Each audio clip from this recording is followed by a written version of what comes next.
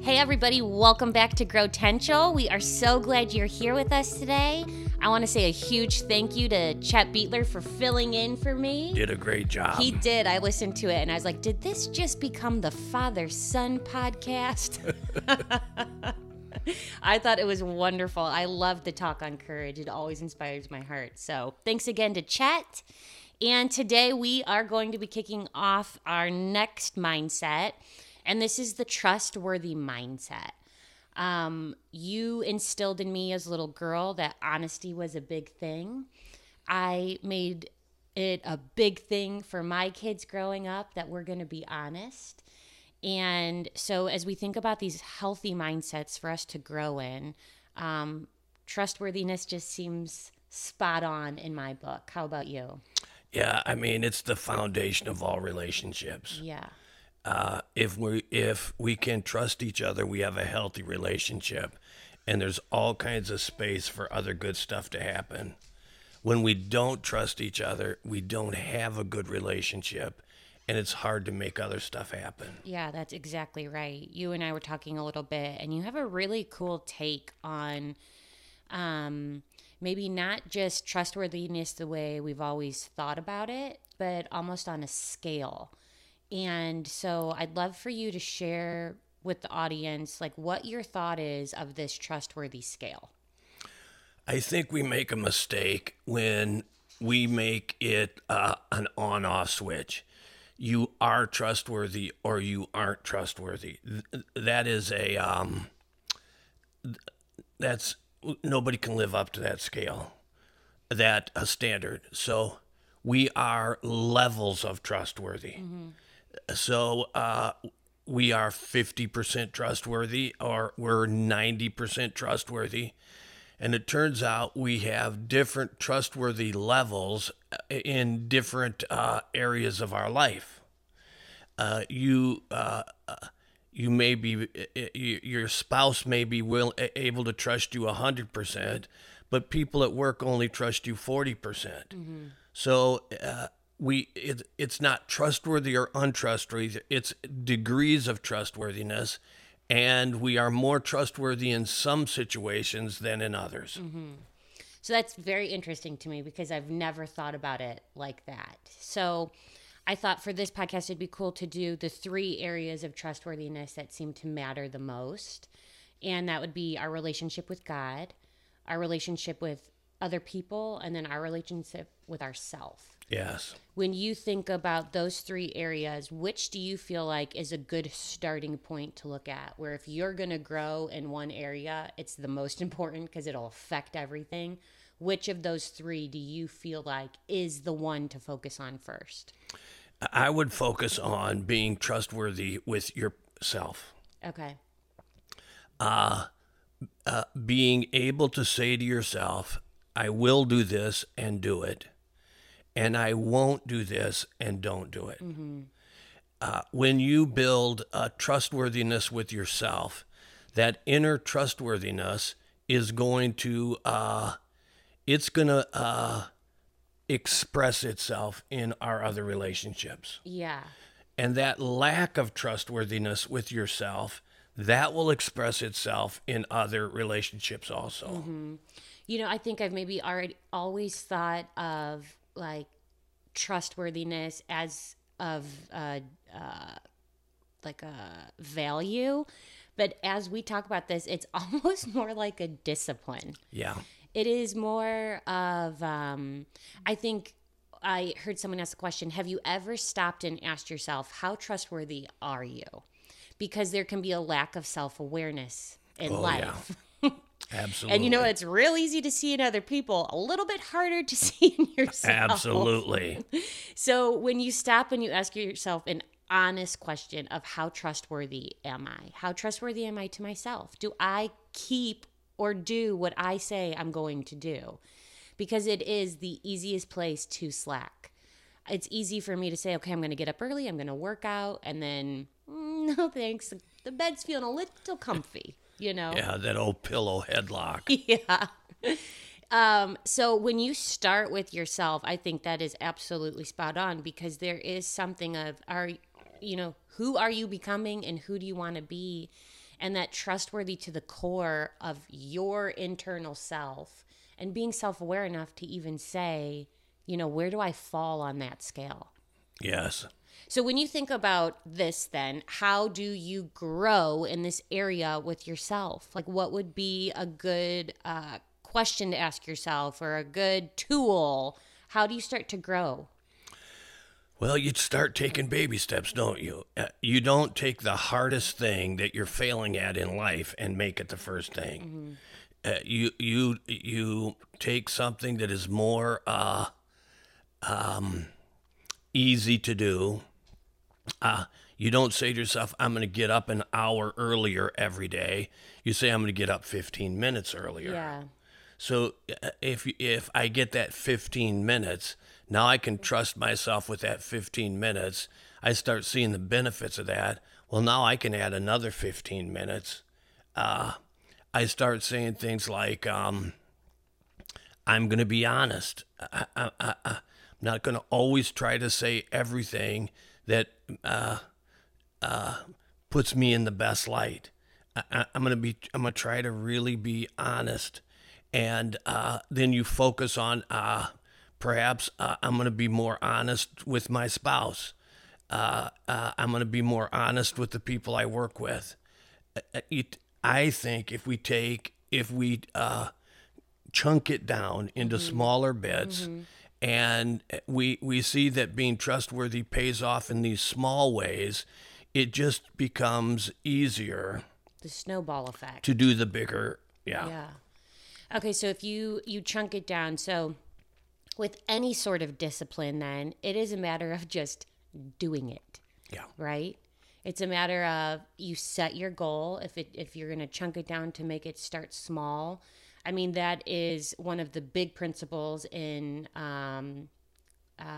what's the big habit book? Atomic Habits. Yeah. That's his big thing. He's like, don't start working out, just put your shoes on. Yeah. Just drive the 5 minutes to the gym and come back home. And I hear that, and I'm like, that's ridiculous. But when you start seeing yourself as this is who you're becoming, or I am a person that works out, or I am a woman that is trustworthy, or I am a man that is trustworthy, you start doing the small little things to become it. Yes. Okay, so when you think in your personal life, what are, if you don't mind sharing with us, what are some of the areas of trustworthiness in yourself that you had to grow in? I would say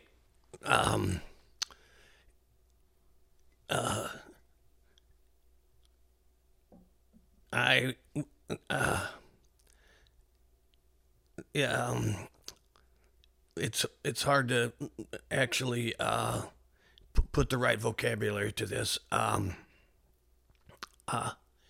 It was easy for me not to believe the best about people. Yeah. And when you have the habit of not believing the best about people, then you look at everybody with a jaded eye. Mm-hmm. You know? Yeah. It was easy for me to say, this person may be nice now, but we'll see. Coming. Yeah, the shoe's going to drop. Right. Yeah. And that's just detrimental to relationships. Mm-hmm. So I had to make some giant, with God's grace, some giant steps in looking at people and saying, I'm going to trust you till you prove that I can't. Mm-hmm. I want that to be my default setting. Mm-hmm. Instead of my default setting, I'm not going to trust you until you prove I can. I want my default setting to be, I'm going to trust you until you prove I can't. Yeah. Yeah, we were talking earlier, too, of one of the big things that kills trust is why can't I think of the Suspicion. Word? Suspicion. It's like thinking suspenders. I need more coffee. Okay, so suspicion kills trust. Yes. But, yeah, I'm so tired. But Transparency grows it. Yes. Okay, so suspicion kills trust, but transparency grows trust. Yes. And so we all have biases. I mean, it is something that we do have to face, that we all have biases. And so when it is a bias of maybe how you think about people or areas we might be jaded in, I think there is it's something real healthy to not let that suspicion kill the connection you can have with someone. So I like that idea. So the big idea then is give people your trust until they prove otherwise. Yes. I think that's great. It's healthy. Yeah. You look at people different. You have more of appreciation for diversity. It's hard to have an appreciation for diversity if you're giving in to assumptions and prejudices. Yeah. Because you're not really giving the person an opportunity. You've already decided they're not trustworthy. Yeah. On the other hand, if you say, I'm going to trust you until you prove that I can't, then you're open to the other person having a different opinion, and you're open to them having a new idea. You're open to them sharing a fresh thought. Yeah. And God knows we could use some of that. All of it. We could use all of it. Okay, so the first thing is that self-awareness of looking within and saying, are you a trustworthy person? Taking little small chunks and saying, how can I scale up? How can I scale up in this trustworthiness? Thinking of it as a discipline and just doing it. Right. And then checking your biases. I think that's really healthy. Okay, so then if we start with you, then let's go to others next. So when you think of trustworthiness with others, I think maybe a lot of people listening, maybe trust has been broken. Maybe you're thinking about how do you repair trust with other people? What is a thought on how to repair trust? I think the very first step has to be acknowledgement. If I've broken trust with someone, I need to sit down with them and say, I proved that you couldn't trust me. Mm-hmm. I'm acknowledging that I wasn't trustworthy for you, and I want you to know I'm sorry. Mm-hmm. And if I need to make some kind of restitution, I'm willing to do it. But I want you to know I am absolutely committed from this moment on to relate to you in the kind of way that it's easy for you to trust me. Yeah. I'm taking responsibility for this. Yeah, I think that is so healthy in a family. I think that's healthy in a workplace. I think one of the biggest things with the staff, I always say, like, let's just own it. If we've messed up, let's own it, because we're all going to mess up. Yes, we are. That's going to be the nature of humanity. We're going to mess up. But if you start blaming things or blaming others, that's when I get, it makes me grouchy. Yeah, me too. Or when they say, well, there wasn't anything we could do about it. There's just nothing we could do about it. Yeah. Yeah. Well, then how do we fix it to move on? Yes. Yeah. So I think the owning it piece is huge, especially in broken trust. Not making excuses, not pointing the finger or projecting, but owning it. I think that's really healthy. I've also learned that sometimes a general apology is not good enough, where you say, I'm sorry that this happened. Sometimes it requires, I'm sorry, I told you I would do this and I didn't do it.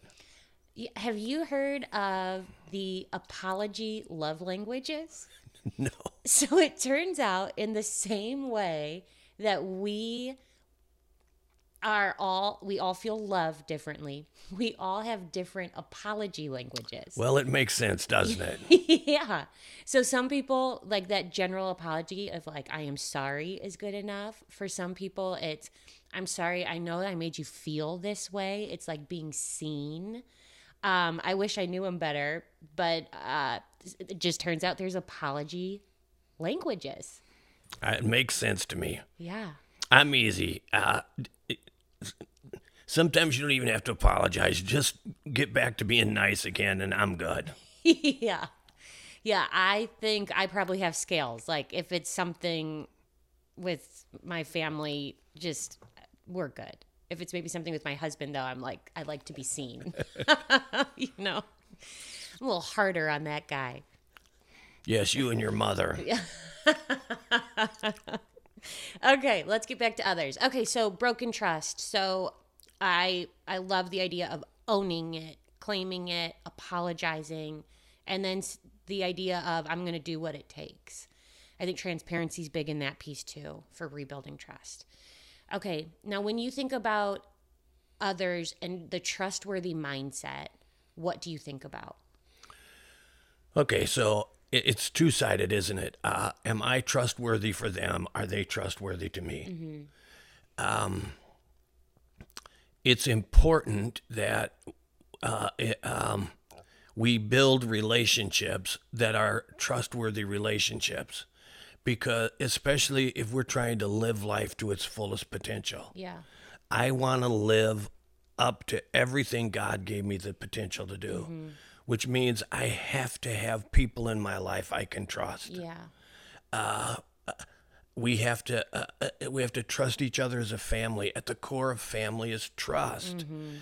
We have to trust each other as a staff, because we're trying to do so many incredible things, and it takes all of us. We have to trust each other as ministry teams, that when someone volunteers, they're going to show up and do what they said they would do. Yeah. Because we're planning above what we can accomplish by ourselves. Yeah. And so it has to be done in groups and in teams. And then trust is everything in those groups and teams. Yeah, I heard this idea about one of the things that it's like something like 1 in 4 people in the workplace don't trust their leadership. That feels high to me. That feels, I don't know, that was unsettling. And so one of the things that I think can build that unity in the team is like the mission. You and I, we had a family motto that we lived by for our family, and we sat down and we wrote it as a family about what was important to us. Jacob and I did that for our kids. There were 3 things that we stuck to growing up. So it was God is always going to come first. We are going to be a family of honesty and respect, and we're going to have fun together. And those were our driving forces as a family. In your workplace, having a mission statement that like this is how we treat people or this is who we are. I think the unity of having a mission that focuses everybody, and this is the why and this is the how. I think there's something really beautiful in that inspires trust and health. Agree? It should. Yeah. It absolutely should inspire a trust. We've learned over the years that the organization can get silos in it, where most of the church is doing this, but you have this silo over here that is that's got its own mission, Yeah. and then you have really bad trust problems. Do you think, like, if you look back in retrospect, how were those silos formed? Do you think it was a communication breakdown somewhere, like the bigger we got in ministry or the more staff or the more leaders, that there was a breakdown of communication and that's why silos form? Like, in your opinion, what causes that? Well, I think there are innocent silos, and that's where you're saying we just didn't communicate well. But I also think there are agenda silos. Yeah. Where somebody has an agenda and they have enough influence to create a silo around their agenda. The innocent silos are easy to fix. Yeah. It just takes getting the right people in the room, working our way through the problem, coming up with a different schedule or a different method of communication. The agenda silos, they are trust issues. Yeah. Someone has an agenda that isn't consistent with the direction the church is going in. Yeah. And those can be very hard to fix. So if there is, a trust breakdown with other people, in your family or in the workplace or in the church, whatever it might be, what is the first step you take? Is it having the hard conversation? Right. So if I broke trust, I'm going to apologize to them. I'm going to say, I didn't do the right thing. I'm sorry I disappointed you. All right. If they break trust with me, I have to have the hard conversation. Yeah. We have to sit down and we have to say, look, I trusted you and this didn't happen. Yeah. And this is what makes people want to crawl out of their skin is the confrontation of hard stuff. Yeah. And it's easy to not want to do. It's easy to want to sweep under the rug, but nothing healthy comes from that. No. And I do think having trust with other people does mean we are going to have the hard conversation. I don't want people talking about each other behind their backs. I want to have the hard conversation to that person's face. If I don't have the hard conversation with the person, I'm telling everybody else around me, you can't trust me. I'm saying, hey, if it's easy, you can trust him. But if he has to do the hard thing, he's not going to do it. I break trust with the good people. Right. And that's the last people in the world I want to break trust with. Yeah. Okay, so our trust with others, it's being able to check our biases, but it's also being able to say, I'm going to have the hard conversation. All right. To wrap this up, then, I want to go to God because it's who we are. It's our heartbeat. And when you think about being trustworthy with God, what does that look like for you? So I want to begin with, I always want to start with God and not myself. I always want to be able to turn my focus to the strength of God. And the Bible says again and again and again how trustworthy God is. It sure does. It has stories about how trustworthy he is, how he did what he said he would do, and he accomplished more than people expected. He's altogether trustworthy. So when I think about the trustworthiness of God, it inspires something in me that says, I admire that in God. I want God to be able to trust me. I just said this to the whole church yesterday. I don't want God to only be able to trust me with the easy stuff. Yeah. I want to be on God's A team, that he can trust me with the genuinely hard stuff. Yeah. I don't want to be the kind of player at the big game God says, you're going to have to sit on the bench today because I can't trust you to perform. Yeah. We've got another A team coming in. Yeah. Yeah. So when I see the trustworthiness of God, it inspires in me, I want to be like that. When I see that God is trustworthy in the most difficult of things, I want to be like that. I want to be a guy that God can trust to handle hard stuff and not be the kind of guy that God has to work around because he just can't trust me with the serious stuff. Yeah. It's interesting because I think the Holy Spirit will prompt our thinking. And I think that I'll hear things throughout the day. And I think often, am I listening to God in the little things also? I'll commonly go check our parking lot for garbage because I don't know why. I don't ever want to get too big for my britches, like I will not abide. I will not walk past garbage or cigarette butts on the parking lot. and not pick it up. Yeah. Yeah. So I think I probably learned it from you, but I'll commonly do that because I want to be humble with God too. Yes. Of like, you can not only trust me with the big stuff, but you can trust me with the little stuff too. Yes. And so when you think about this trustworthiness of God, because it is, you do see the trustworthiness of God, but then you also hear the authors of the Bible saying trust in him. Yes. Saying trust in him with all your heart and not lean on your own understanding, but in all your ways acknowledge him. And so I'm wondering, like, how often do we follow and listen the promptings of the Holy Spirit in our heart of like, hey, go make that right, or go do this, or in your life, have you found that when you follow those promptings, that's a trust building factor? Yes. But I have to admit, I've felt prompted by God to do stuff and nothing came of it. Right. Maybe it was just him asking me to obey. Mm-hmm. I've also felt prompted by God and very important things happened. Mm-hmm. So I don't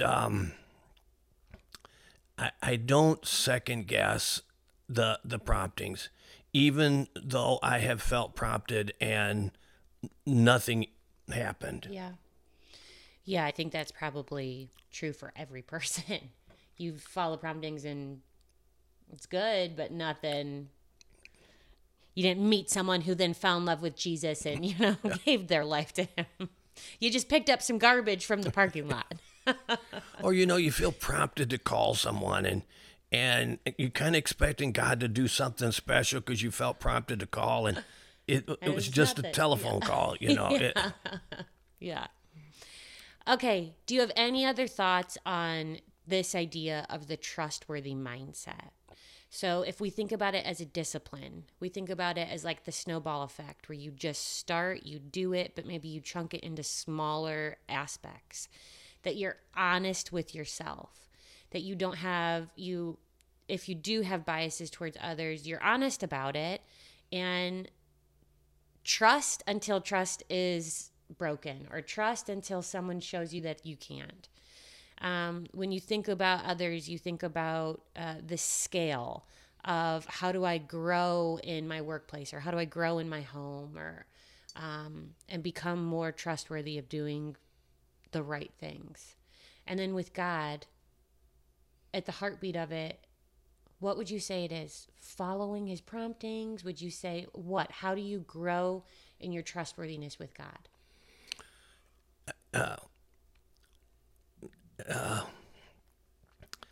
My sense is that, like in all these other things, the better I know God, the easier it will be to trust him. Mm-hmm. So I start with trying to understand him better, and the trust is a gift mm-hmm. that follows the understanding. Mm-hmm. I will never trust more than I understand. Yeah. Mm-hmm. Yeah, that's a great point. I also think I have to be aware. The Bible says, great is thy faithfulness. Am I aware in my day-to-day life how faithful God is? Because the more I am aware of his faithfulness, the easier it'll be to trust him. Mm-hmm. If I'm living oblivious to the faithfulness of God and I don't ever see it in my daily life, then trust is always less than it should be. Yeah. Dallas Willard, he calls it the ruthless elimination of hurry. And he talks about that as soul care. Of within, we all have busy schedules, every mom, every worker, we have busy schedules. But within, when our souls are quieted, when we ruthlessly eliminate the hurry, something really healthy happens. And I think that's a little bit more of what you're talking about, is that you can hear God in a better way. Yes. You have the time to take and see, who is he? Is he trustworthy? Can I follow him? And God always shows himself faithful. Yes, he does. And so I do love the idea of eliminating the hurry within and sitting with God in the silence and the solitude. I think that's a really healthy aspect. Well, thank you very much. Thank you. I love doing this with you. Hey, if this is helpful, or if you're consuming this content and it feels enjoyable, would you please share with somebody? We would really, really appreciate that.